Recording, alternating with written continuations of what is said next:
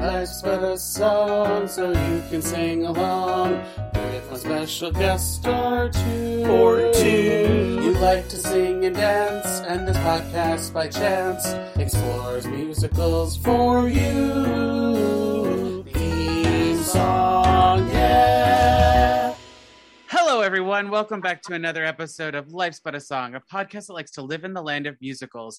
I'm your host, John, and with me today are two very special guests. They are the hosts of Horror Cult Trash Other podcast.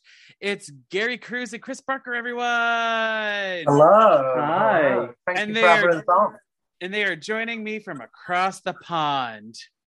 Yes. Yeah, on a sunny day, actually. Yeah, it's very rare that British weather is as nice as this. So you caught us on a good day. Sunny day in Britain? Jesus It Christ. It is. And you know what? It's great because we're here to talk about the 1984 masterpiece known as Voyage of the Rock Aliens. And I don't mean that in a sarcastic way. I love this movie. Yeah, thank you for introducing this into our lives. We've listened to the soundtrack like 5 times today. We have. I was fully intending on talking about how horrible it was and how awful everything was in the film, and I ended up having a really good time. Yeah. Let's get pause for a second. I just want to do like the background stuff. So the screenplay for this is by Edward Gold, S. James Giudotti, and Charles Hairston. I need my glasses. What am I doing? John, you need your glasses. You're blind. It's directed by James Fargo. Usually I list who wrote this, the songs in this, but it seems like every song is written by somebody different, so I'm not even going to bother trying. And then according to IMDb, you ready for this?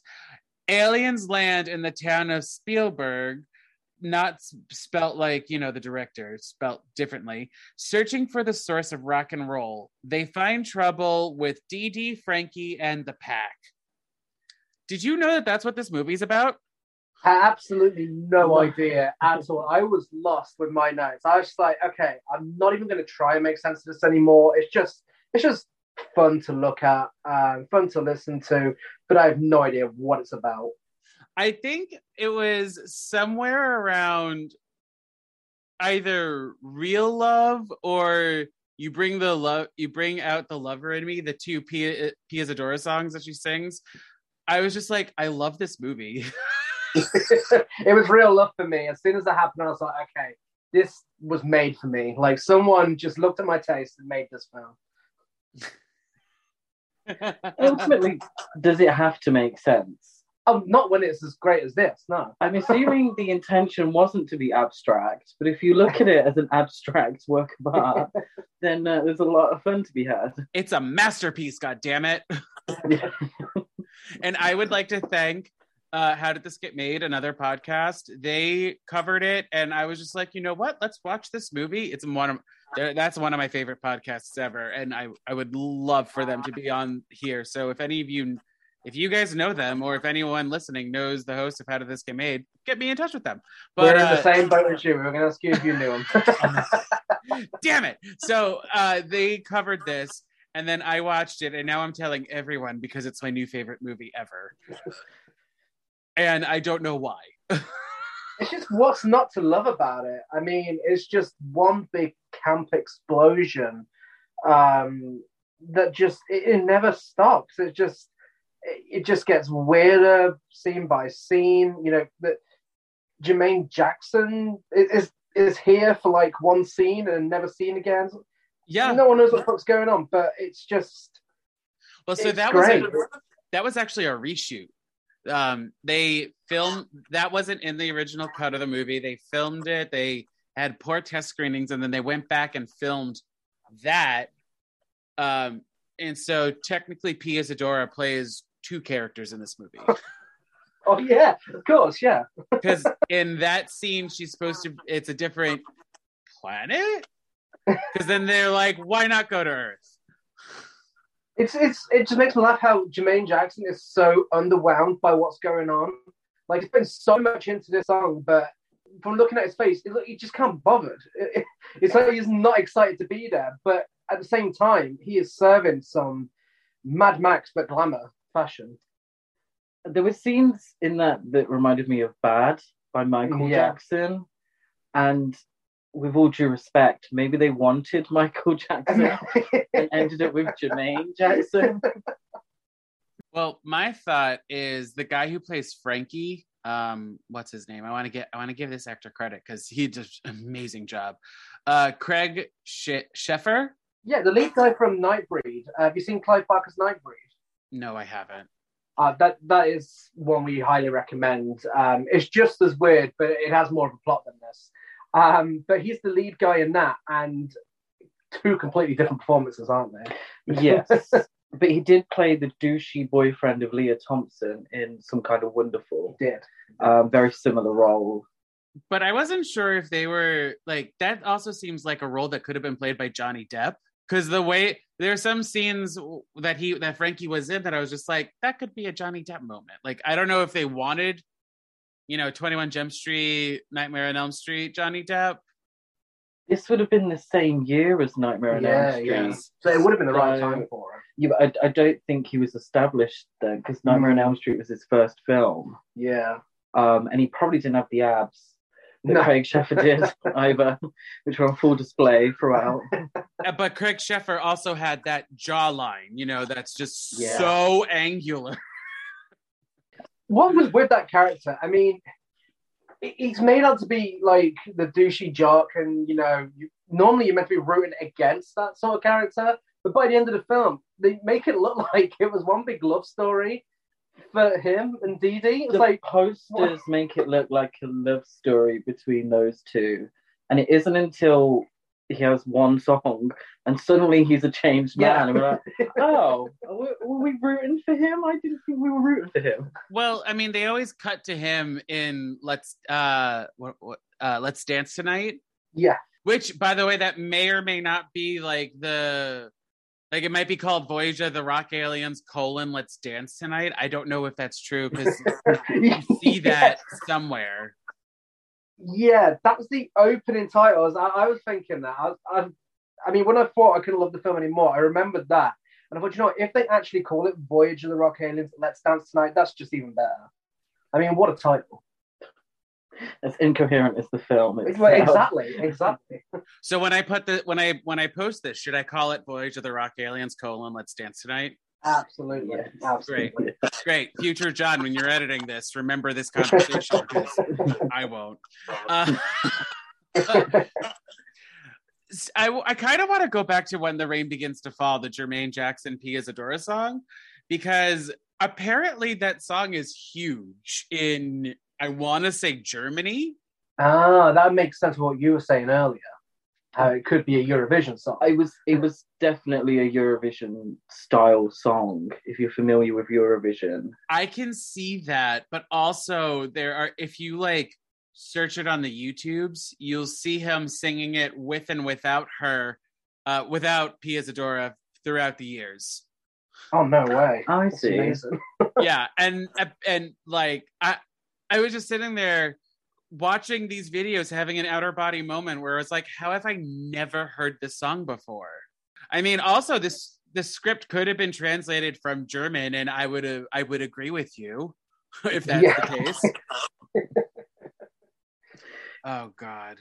So when you guys cover movies, you cover a lot of 80s movies, I'm assuming? We do. This year, we've kind of had an unofficial 90s theme where we've just accidentally ended up doing lots of 90s films but didn't plan it.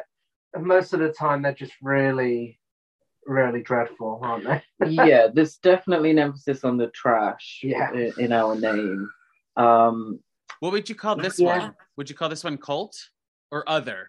I would say this is cult, yeah. It's a cult film. Yeah. I think it probably has a following. I was fully expecting to put it in trash to piece category, but it's too good. It's too well made. The songs are too good to be put in that category.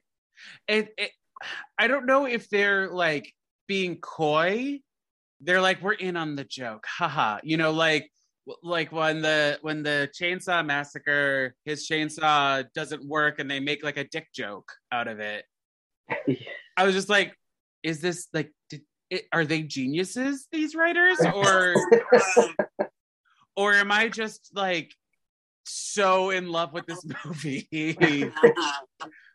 Yeah, that I was questioning that scene. As much as I love this film, the entire Michael Berryman chainsaw sequence, what a fucking nightmare! It went on for like 5 hours. It was very lengthy. It never For stopped. what was essentially a one-note joke. Yeah. It went on for a long time. And I'm okay with that. And then she pulls her toolkit out of her purse and she's like, help me out here. God, I love It took ages to realize where she was from, and she was Rachel's boss in Friends.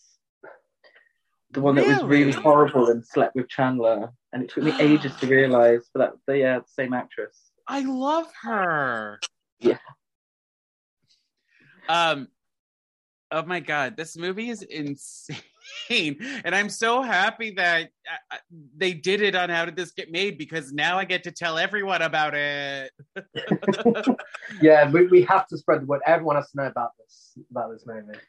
Yes. I mean, that's if they have like the same sort of taste desserts. If we tell someone who likes big, glamorous, high production musicals and they watch this, they'll be like, what the fuck are you talking about? Well, I mean, you also have to when you tell people about this, you have to give the caveat that you see the mountain of cocaine that they made this movie. Yeah, there was a lot of cocaine on this. I also love the dialogue as well. I've got a few lines out of context here. How'd you like to tickle my cabaret? Mm-hmm. Yes. What it sounded like cabaret. It was. I actually spelled it as carburet because it was an inaudible word. I think the word was carburetor. Oh, was it? Yeah, I do think it was. That's even better. And then I got another one, which is, I've never felt that way about a guy before. It was kind of interesting, like me at 13 years old.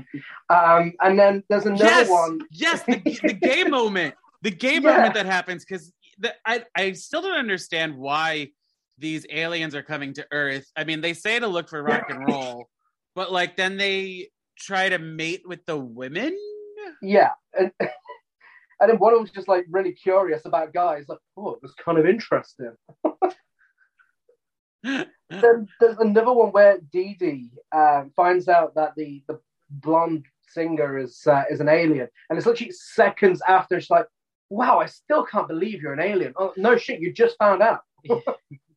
I mean, he also exploded. Like his limbs fell apart, and then they had a montage of putting him together in a song called "Combine Man." Yeah, I felt that was a premature ejaculation joke. Yeah, so he exploded in more ways than one. Throughout every time she touched him, he started to shake and potentially explode. I mean, yes, that is probably the joke, but like he literally his arms and limbs literally blew off of his torso, and the rest of the band Rama, which I'll get to them in a hot second, had to collect them all over the Five and Dime or wherever they are and put him back together. And then nobody questioned it. Also at the cotillion, we don't call it that. It's a school dance. Oh, I was wondering what a cotillion was. Yeah. It should have just been called a school dance. I don't know why they kept calling it a cotillion. Because it was sponsored by the school, even though these people are clearly in their 30s. You see Pia Zadora like be engulfed in a beam of light and then do a costume change and then start singing Let's Dance Tonight, which is the boppiest bop ever. But like no one questions that magic that happens. No. And I think I'm okay with it. Yeah, no, absolutely. I'm just glad that scene exists. It just gave me everything I needed. Just in that one thing. Do you know how many times I've watched that scene on YouTube? like the choreography for that scene alone. I feel like the choreographer was just like, okay, so we're gonna do a move to every beat of the song. It's kind of like it's like Xanadu on crack, and that's saying something. Well, yeah, because also that's the scene where they combine genres, and you're just Yes. like, Xanadu came out in '80. Did you guys kind of borrow this idea? Speaking of borrowing things from other films, they travel around in a phone booth 5 years before Bill and Ted's Excellent Adventure. Talk about being ahead of the time. Yes, and they're in a flying guitar, which I feel like has been used in other, maybe like in The Pick of Destiny or something like that. I don't remember. Yeah. I feel like I've seen it before or since. There has to be an Aerosmith video. No, it's The Darkness, I believe, in a thing called Love music video. I see. Right. That's it. Oh my One goodness. thing I did note about Let's Dance Tonight is the hands in pockets choreography. I appreciated that. I could literally talk about that one song for 17 hours. The pocketography is amazing. The partnering that Pia Zadora does before the genre shift, I'm just like, what is this? I love this movie. Everyone needs to watch it. It's on YouTube, for fuck's sake. Exactly. There's no excuse. So in this movie, there are two bands. There's Jimmy and the Mustangs, which is what who are with Frankie and are also clearly in their 30s but playing high schoolers. But then the Rockabilly high schoolers as well. They're not really trying to hide it, are they? What can you say, Grease? Well, yeah. But the aliens, not the blonde one, the rest of the aliens are played by a band named Rema. I cannot find a single thing about them online. No, I couldn't either. The one I found a blurb about them that says that they are an Arizona-based band who started out doing Christian Latin soft rock in the 70s and then changed gears in the 80s. And I'm just like... That's quite the change. But I was just like, they have a whole movie about them in a way. Like, they're the stars of this one movie. How do they not have a footprint online? This is so true. I mean, we've covered so many films on our podcast where either an artist or a band have had an entire film made about them. And, you know, these are people with big careers, you know, like from Justin to Kelly, S Club C and Double Spice World, you know, they've all got big careers surrounding them, despite the quality of the films. But then this one band who actually had this entire film made about them, there's just nothing. There's just nothing. It's just that little tidbit of information, but that's it. I mean, unless it was some stupid thing where they were formed for the movie, but I don't think that's the case. Because it sounds like they were a band beforehand. Yeah. I think Devo cancelled. Yeah. And they had to find a local band Yes. during the film. If I'm being honest, I am a big Devo fan, and I was very much getting Devo vibes from them, which is a compliment, I suppose. Especially when they sang Combine Man. It did sound like Devo. It did, yeah. And 21st Century as well was giving me Oingo Boingo. Oh, yeah. That's that kind of new wave music. But Jimmy and the Mustangs is a rockabilly band from the 80s, fronted by the guy that I always thought was Brian Setzer, but he wasn't. The blonde guy. Oh yeah. Yeah, not the saxophonist that looks like he's in his 40s. Guys, this movie is wild. Where has it been? I mean, that is actually one of my notes. During the real love sequence, I was just like, you fucking kidding me? This entire beach sequence. It's just got me questioning where this film has been my entire life. And then, my favorite, one of my favorite moments is in you bring out the lover in me, where it's just the beginning where we're in the girls' bathroom and you have, you know, panties around the ankles, girls wearing underwear around the ankles. And then there's that last girl who's going commando God bless her. But I Yeah, would, that choreography is something else in that scene with the toilets, cubicles. we didn't even. Yeah, in the largest ladies' bathroom Yeah. I've ever seen. I don't know how it is in America, but here in the UK, that is gigantic. You would never have that much space in a public toilet. I mean, I think they're at the school, and I think, yes, that is just for the movie. Also, what blows my mind during that scene is when they do the mirroring effect. And every time it happens, I'm just like, why? But I want more. Yeah, Like it's when oddly they- ambitious. They think they're doing something there with that one. I feel When like they- with a lot of, with particularly Piers Zadora's songs, I Yeah. feel like they wanted to be able to take the scene and make it into a music video. So it would play on MTV. Clearly that didn't happen. Except for When the Rain Begins to Fall. Exactly. I think that's the only one that is like, we're a real music video. We have a Romeo and Juliet / West Side story going on with this. But yeah, when you bring out the lover in me, when they mirror Pia Zadora at the neck, or at the clavicle, I should say, it is insane, because you're just like, you're clearly doing choreography below where the hard line is, but like your head is bopping left and right, and it's very insane. And then at the end of the scene, her friend Diane, isn't it?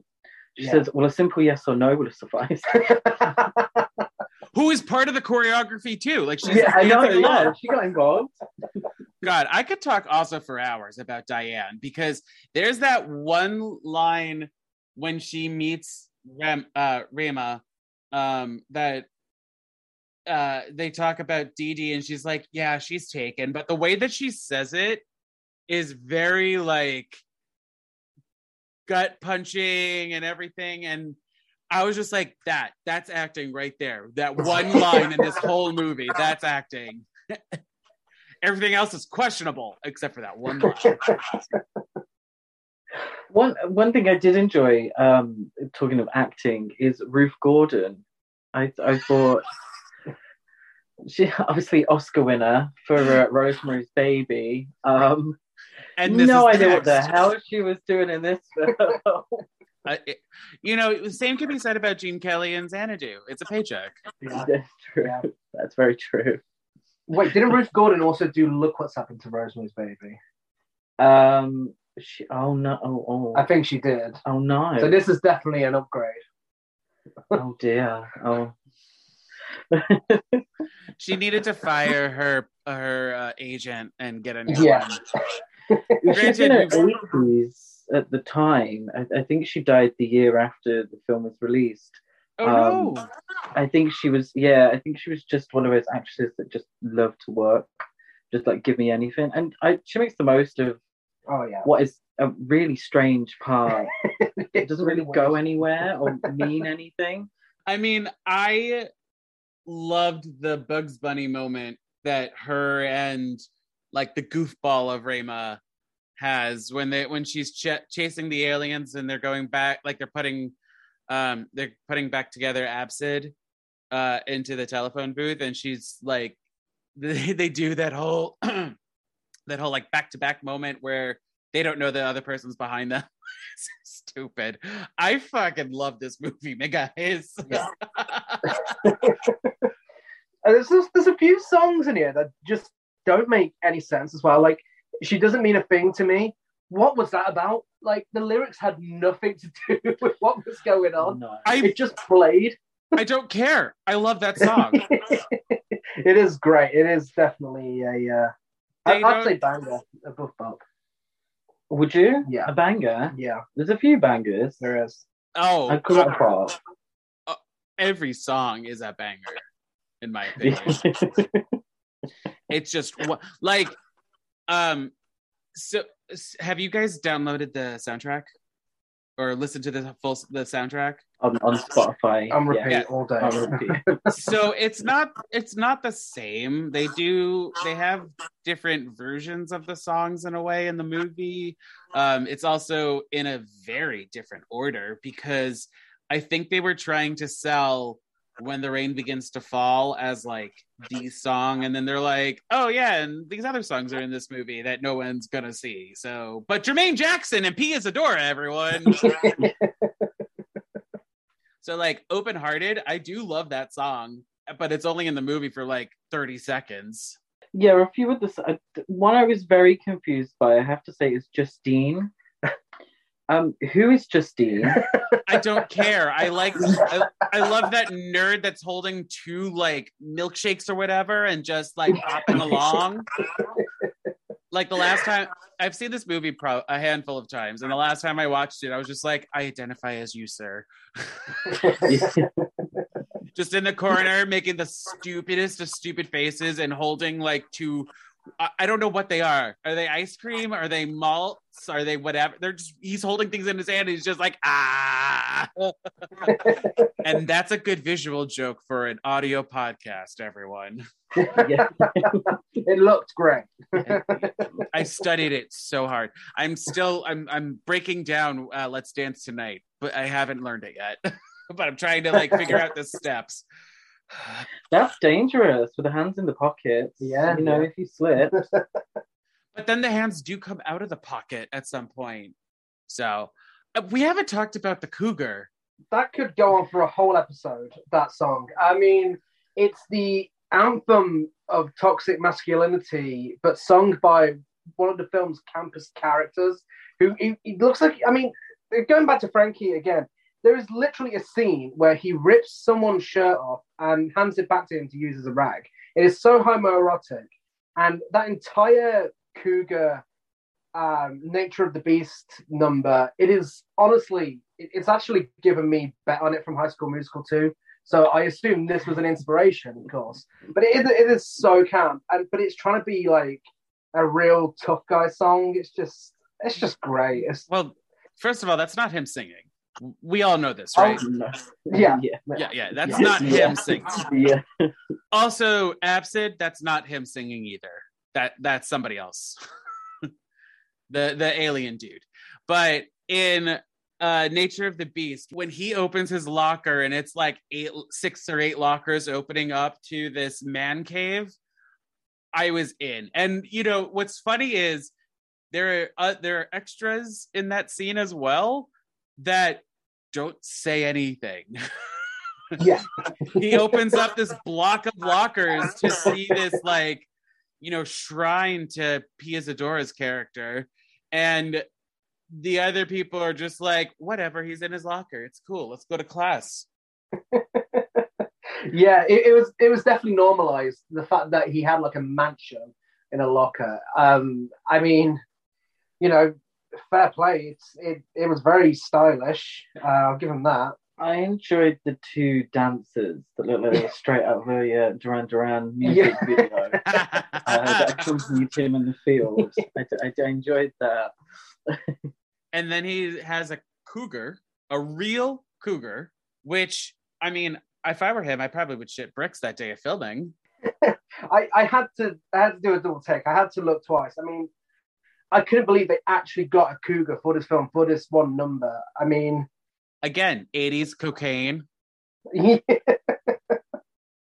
It's like Beast, though. I suppose I wouldn't associate. Well, I suppose you would, large cats with beasts. Oh, the cat fit perfect for the song. Yeah. Yeah. That really gave me the imagery I needed for toxic masculinity, the anthem. And then he tucks the cat away into his locker, which means that he's learning. Oh. Yeah. And then that's when he becomes the hero of the piece. From one song, he becomes the hero. So, I mean, I feel like this movie wanted us to believe that Dee Dee and Absid had a chance, even though she never showed any sort of interest in him. Yeah. But like, did you want them to end up together, or did you want her and Frankie to figure it out? Or do you have a third option? I mean, yeah, it's a difficult one. I mean, because I kind of wanted, I wanted her to get with the blonde guy from the band because I was expecting it. I think because I was kind of, oh, okay, well, I know where it's going. I'm absolutely fine with that. But yeah, when she got with Frankie, I was kind of like, okay, maybe I'm okay with this because it's breaking boundaries, doing something new. I prefer if she told them both to fuck off. Oh, yeah. And then just did like a song and dance at the end. Yeah. Of her just walking away from, because they were both kind of toxic in their own way. In very different ways. Well, and then suddenly, Acid. How would you pronounce that? Absid. Excuse me. Absid. Suddenly, we can't show emotion. I'm like, where did this come from? I mean, you've all been goofing around for the whole film, and suddenly you can't show emotion. Where is this? Right, or like that that stupid exposition dump that Pia Zadora does about like the Lake Erie, like how it's toxic and everything, and she starts off saying one thing, but then she's like, no, really, it started before all these acid rains happened. It's when they put in the toxic plant or whatever. I was like, what is this? Yeah, as the giant octopus tentacle. I feel like that was their attempt at some social commentary, maybe. Do you think? I mean, I don't know what they were trying to say, if it was, but I think that's even what they were going for. Okay, so this is a quote that I got from Wikipedia, so everyone take this with a grain of salt. But in the original script by James Guidotti, Attack of the Aliens, that's the name of the original script, was supposed to be a B-movie spoof. He said that it's like sitting at home watching TV on a late Saturday night, all switching channels, where like there's a beach party movie playing on one, and then Alien Invaders on another, and a film about a homicidal maniac, and then there's like a rock and roll program. So after reading that, does this movie make a little more sense? That makes so much sense. That makes so much sense. And if I had read that prior to watching it, I'd have been even more excited because that is... No, you didn't need it. No, I didn't need it, exactly. And now I'm even more excited to watch it again, now that I know this. One of my questions at the end of my notes is, was it a parody of musicals? Not really. Sci-fi films? Not really. Teen movies? Not really. Horror film? Not really. And I'm like, what is it? I feel like it's parodying something, but I just didn't know what. Turns out it was parodying itself. TV. Itself, America. Yeah. It's absolutely parodying itself. Yeah.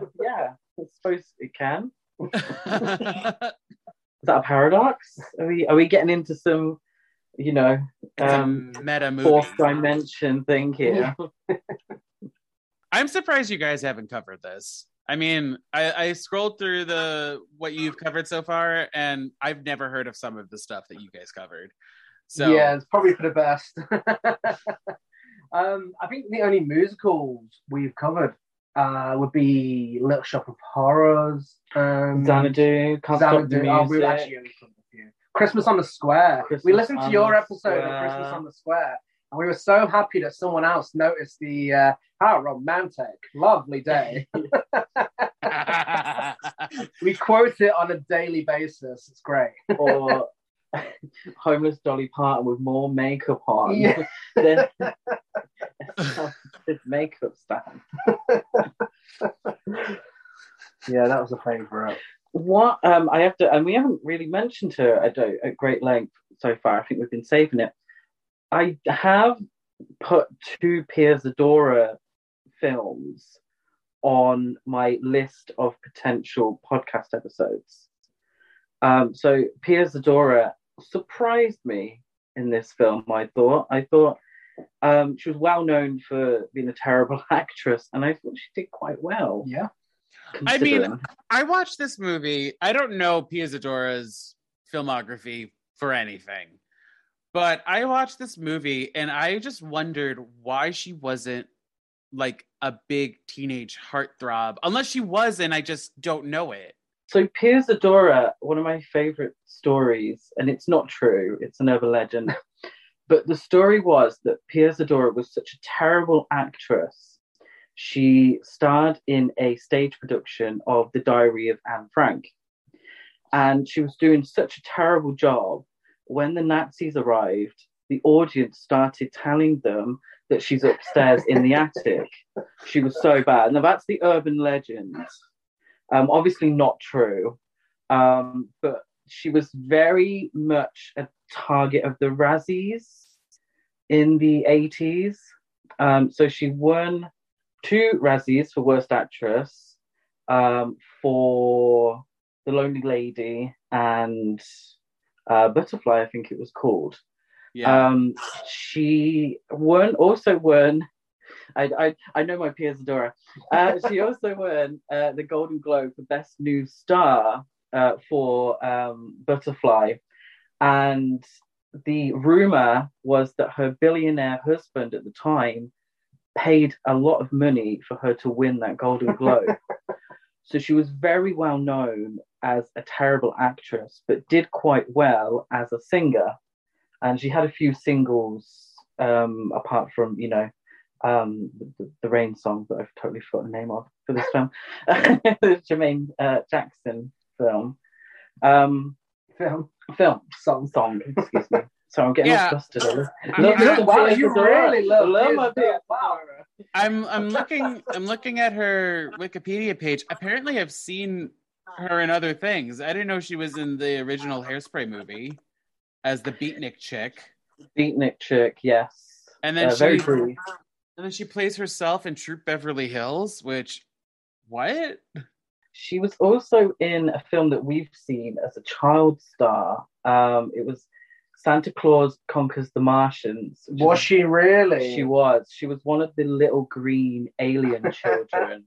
And that was her first role. So technically, she wasn't meant to have won Golden Globe for Best New Star because she'd already been in film. But I mean, I thought she was a great singer too. Like, I don't know why she's not a bigger star. No. Well, she was definitely, you said she was definitely going for Bonnie Tyler, wasn't she? I think she was singing a lot older than the character was meant to be. And it was giving me Bonnie Tyler a little bit. Which is absolutely a compliment. Yes, of course. A less husky Bonnie Tyler. Yeah. Obviously, Total Eclipse of the Heart was quite recent then.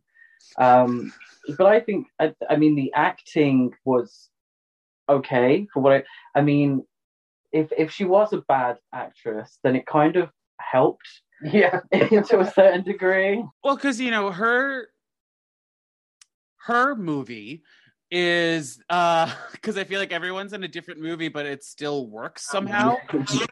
Her movie is like the Gidget beach movie thing. Yeah. Yeah. And I feel like she did her job. Yeah. Yeah. The Shangri-La's leader of the pack sort of vibe of like, I fell in love with the bad boy, but he's really bad. Now I want to go. Oh God. Is this your favorite movie now? Or new favorite movie, I should say? It's definitely up there. I can definitely see myself, well, and of course I'll be forcing you to as well. Not that I'd have to, I'm sure you'd enjoy to watch it again, but I could see us rewatching this lots of times. Yeah. And I mean, I could see us, listen to the soundtrack over and over again. We've already started that, so I mean, that's gonna keep going on, isn't it? Yes, yeah. My guys, how do you think I get through my days now? If I don't listen to you at least when the rain begins to fall, or Let's Dance Tonight once a day, I think I'll explode like Absid. For me, it's definitely in that category of, and I suppose because it's going for the so bad it's good vibes, it maybe doesn't count. But I do put it with stuff like Xanadu, which I unapologetically love, and I think the soundtrack is amazing for Xanadu. But it is that kind of weird could only have been made in the 80s sort of film. Are we now best friends? Imagine a triple bill of this, Xanadu, and Shock Treatment. Done. Shock Treatment. I'm out. I need this. I need this now. Throw in Grease 2, and I think we're gonna have a party. We haven't seen Grease 2 yet, have No, we? But me I too. can definitely see how that would probably fit into Any the film same. with Michelle Pfeiffer. But I was going to say Per Pfeiffer. That's a Golden Girls joke. Michelle Pfeiffer is obviously going to be top. How have you not seen that movie? We may have to do an episode on Grease 2 and have you on our podcast. Yes. Yes. I'm absolutely up for that. And we all need, I mean, you won't get this joke now, but we all need to be straddling ladders while we're recording it. Okay. You'll get that after you see the movie. I think we do. Grease 2 is definitely, in terms of musicals, I don't think we're quite there. There's some big musicals we haven't seen. Yeah. Good and bad. Trash to pieces and masterpieces. We need to see The Apple. The Apple. Have Yes, you seen you The do. Apple? I did an episode with one of the stars of the movie, actually. Oh, wow. It is everything. But in terms of Voyage of the Rock Aliens, Let's Dance Tonight, is there anything else you want to talk about before we get into Sharp and Flat? So looking at my notes, I think we've actually covered everything. No, I do actually have some counts. Troublemaker. I mean, what the hell is going on there? I know we spoke about the Michael Berryman chainsaw sequence, but the start of that sequence, I mean, first of all, I was mind blown by how good the sax player was. But then I was distracted by the fact that Michael Berryman was trying to kill someone with a whisk and a toothbrush. What the fuck was going on there? That is so... Yes, where he just ends up brushing his teeth. Yeah.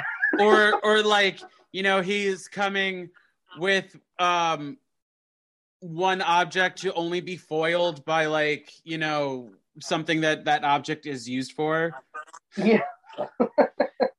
There was literally for one joke. Yeah. When the guy calls up Ruth Gordon and says, he's giving me the brush off. Yeah.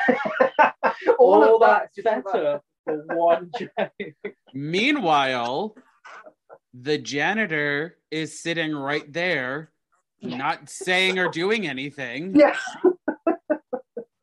It's like every choice that was made in this movie, I don't know if it was like a wink to us or if they literally were just so coked out of their brain. They're like, yeah, do it, just do it, just do it. I hope it's a bit of both. I mean, it definitely comes across like that. I think the term I would use is wacky. I think they're going for wacky and kind of trying to make something of all this. Yeah. But trying to keep it silly and light. It reminded me of what is that John Cusack film, Better Off Dead, where it's very weird and strange things happen for no apparent reason, and no one kind of really reacts to how strange all this is. It's so like this giant tentacle that's going around and trying to kill people. No one really reacts as you would normally react to something like that. And the serial killer, no one really reacts to the serial killer, Michael Berryman. I would just also like to say, just on the subject, it was lovely to see Michael Berryman in a romantic role. I know, yeah. Where he has more chemistry than Frankie and Dee Dee do. Yeah. That's so true. Poor Michael Berryman, he usually, and in this case still, plays the killer or murderer or a sane asylum patient in pretty much every film he's in. And it was nice to see him get the girl for once. And in this case, he plays all of that and a romantic character. Oh my god. Yeah, that's Squid. It's so wild. Like when you first introduce the squid on the beach and then the runner like steps on part of the tentacle and it like releases that human that it captured, I was just like, I'm in. I love this movie. I will say this forever and always. This movie's amazing. And if you, the listener, still haven't watched the movie and you're 45 minutes into this podcast, what the hell is wrong with you? You gotta stop and watch it. Right now. Watch right the film. now. Okay, let's get into Sharp and Flat, shall we? Yeah. Yes. Sharp, flat. So in this section, we're going to highlight some moments, whether or not we talked about them. And if we liked it, it's sharp. And if we didn't like it or thought it could change, it is flat. Who would like to go first with their sharps? Holly, you go first. No, you go first. Oh, what gentleman. So sharp, I mean, I've got the fashion, the majority of the soundtrack, the count value, Pia Zadora. Just, it's really hard to find many flats with it. I mean, those are definitely my standouts. I mean, the fashion just blew my mind from scene to scene. It got better as it went on. And then it hit its peak at Let's Dance. Yes. Tonight. Yeah. But absolutely, it just provided everything I look for in an 80s film. And not many things that I didn't like. Yeah, very similar for me. Big sharp for me is Ruth Gordon. I do love my old school Hollywood actresses, and I thought she was hilarious in The Strangest of Roles. Considering she was like Rosemary's Baby and Harold and Maude, which are kind of strange in themselves. Pia Zadora, obviously a big sharp for me. And just going off of that, my flat is the Let's Dance Tonight sequence. What? After Pia Zadora leaves. Okay. After she leaves. The cotillion. When she does the slide and into the camera and then it changes genres, you mean? Yes. So then you get a weird battle of the bands, and it's fine. They do a nice performance, each of them, of the song. But you've just seen the best. Yes. It falls flat after the wonderful performance by Pia Zadora. I almost ended our best friendship right there. Yeah. But thank you for justifying. I do agree with you when it shifts genres, because like Rema sounds like. Are they a German band? They must be I know it says that they're from Arizona, but like at that moment it's like Europop, dance, da da da da da dance, da da, and I'm like, okay. And then you have the rockabilly version of it, where I'm just like, all right, I'll sit through this. I'm not a huge fan of it, but I'll sit through it. I took the easy route and I just sharped the whole movie because I fucking love it. I could sit here and talk minute by minute about everything that I love about this movie, but I mean, that'll be like 7 hours. So, okay. What are your flats? I think my only flat would be probably the rockabilly side of things. So any of Frankie's band songs, I like them. I wouldn't skip them on the soundtrack, but I kind of just wanted more of everything else that was going on when they were happening. Yeah, I do think they were the weakest of the songs on the soundtrack. For me, they kind of sounded very similar to each other, and had very similar vibe. And I can't remember which one it was. Forgive me. I didn't like them too much, so I forgot their names. But it sounded just like an Elvis impersonator, that kind of thing. And yeah. It was fine, but could have had a little more of the Pia Zadora pop anthems. My flat is so stupid. I flatted the fact that the soundtrack is different than the movie, because I wouldn't mind listening to Combine Man. That's a pretty decent song, and it's not on the album. Yeah, no, absolutely. Hopefully some distributor will pick the film up and it'll get a re-release with the original versions. Fingers crossed, because I need that in my life. I mean, we are doing the Lord's work on telling people about this movie. Yeah, you guys yeah. need to cover it on your podcast too, if you. I mean, and if just you want keep to, sounding like Arrow Video would just keep sending it to them, like, yeah, here's a hint, release this and the soundtrack as well. I mean, if you guys, Criterion.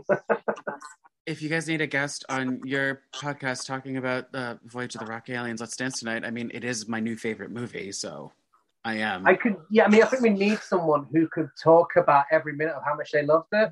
Perhaps going on for 7 hours. Yeah, so on our podcast, we do go through a film scene by scene, minute by minute. And so you will get to talk about every minute that you love. I'm so happy. It's like a dream come true. It'll be like yes. Jerry Lewis marathon telephone. I will be a guest, even though I kind of forced you guys to make me. So Grace 2 and Voyage of the Rock Aliens double bill episode. Is that what we're? Well, when Gary said the film, and I looked it up, and I was like, oh my god, Pia Zadora, oh my god, this looks awful. Part of me was like, yes, I get to shit on a crappy film. The other part was me, we're gonna have to sit through this, and what if he likes it? And then joke's on you, you liked my it. Tongue and not be so mean. What if he gets like a special guest from the film? Here's Zadora.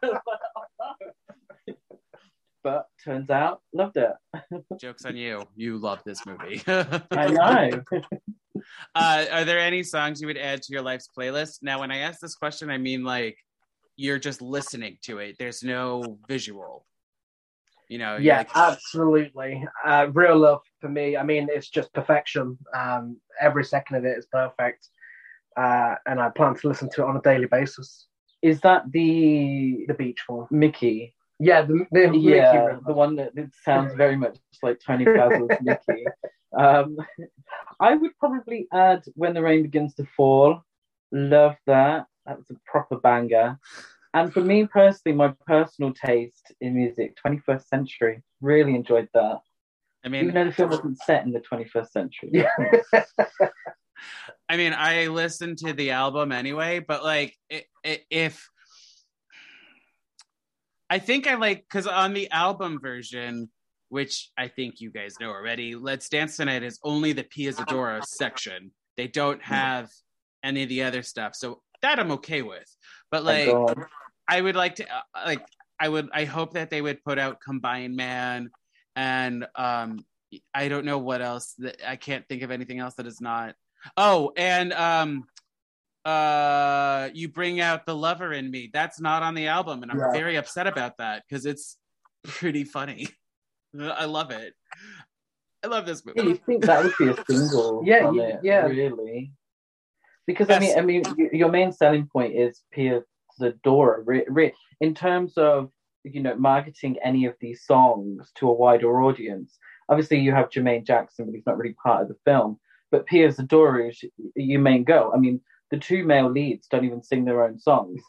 So if you're going to market this as an album, a soundtrack, and releasing singles from it, you would want to have all the Pia Zadora songs on there. Right, but they were focusing on When the Rain Begins to Fall because of Jermaine Jackson and his family. I've never heard of them, but whatever. Gary and Chris. Unfortunately, the episode has to come to an end, and that's now. Is there anything you guys would like to plug or promote? So the Horror Cool Trash of a podcast. We're on social media. Just search Horror Cool Trash. You should be able to find us. And we release a new episode every Tuesday on Spotify, iTunes, all the podcast streaming platforms. Next week, well, it won't be next week, but currently we're continuing our run of 90s horror, our unofficial theme, and discussing American Werewolf in Paris. I think every gay guy goes through a 90s horror phase where they watch Scream and their world is changed. And you don't even have to be much of a horror fan, but you see Gale Weathers and you're like, oh, okay, this is what being gay is all about. So we very much focus on those sort of 90s horror, the urban legends, the I Know What You Did Last Summers, don't we? Yeah, I mean, I've just said American Werewolf in Paris. It's not American quite Werewolf on that level. American Werewolf in Paris. There's Slay Queen in there. And Julie Delpy. It may be. I think, yeah. Well, if you guys want to, you, the listener, want to talk more about Voyage of the Rock Aliens and tell me about your first time watching this and why you love it, you can email me at buttasongpod@gmail.com. I'm also on Facebook, Instagram, and Twitter at buttasongpod. Which song that is not on the soundtrack do you want on the soundtrack? And if you want to be part of the next episode's conversation, which is interesting because we've mentioned this movie numerous times during this episode, and that is Xanadu. Guys, thank you so much for Yes, thank having you. me bully you to come on this. Usually I have people pick what they want to talk about, but I see your content all the time on Instagram, and I'm just like, this is their movie. This is for them. Yeah, you picked the perfect one. You picked the perfect one. Which usually means, when people say, this is your movie, it'd be perfect for the podcast, it's real dog shit. It's like real bottom of the barrel crap. No, I've got pleasant surprise. Yeah, you found the other side of us, the side that loves this camp, bizarre 80s film. So thank you for bringing it into our lives. Yes. I'm doing the Lord's work, and now you, my apostles, need to share it with everyone. Between your podcast, my podcast, and How Did This Get Made, I have a feeling we're good. At least 10 people are going to be No, we're going to create an army of Voyage of the Rock Aliens fans. I'm optimistic about this. It'll happen. You think? Yeah. It's going to make a comeback. Pia Zadora will thank us, or the three of us directly. Yeah.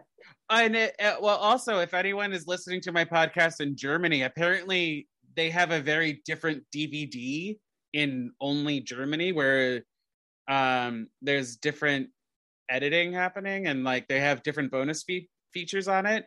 So if you have that DVD, tell me about it. And is this movie like your country's movie of choice? I have so many questions about Germany and this movie. I suppose it's not strange, but it's not strange. No, it's. I suppose it's strange from our perspective because I suppose we forget that there's a big wide world out there, and not everyone's taste is exactly the same as the UK and America. I hope this is like The Godfather in Germany. I really hope it is huge. Oh my goodness. Well, bye for now, everyone. I'm ending the episode. Bye. Special thanks to Justin Johnson for creating the podcast's artwork, and to Nick Bombasino for composing the theme song and the jingles in this podcast. And thank you to CastBox for hosting this podcast. Bye again, everyone, and have a musical day.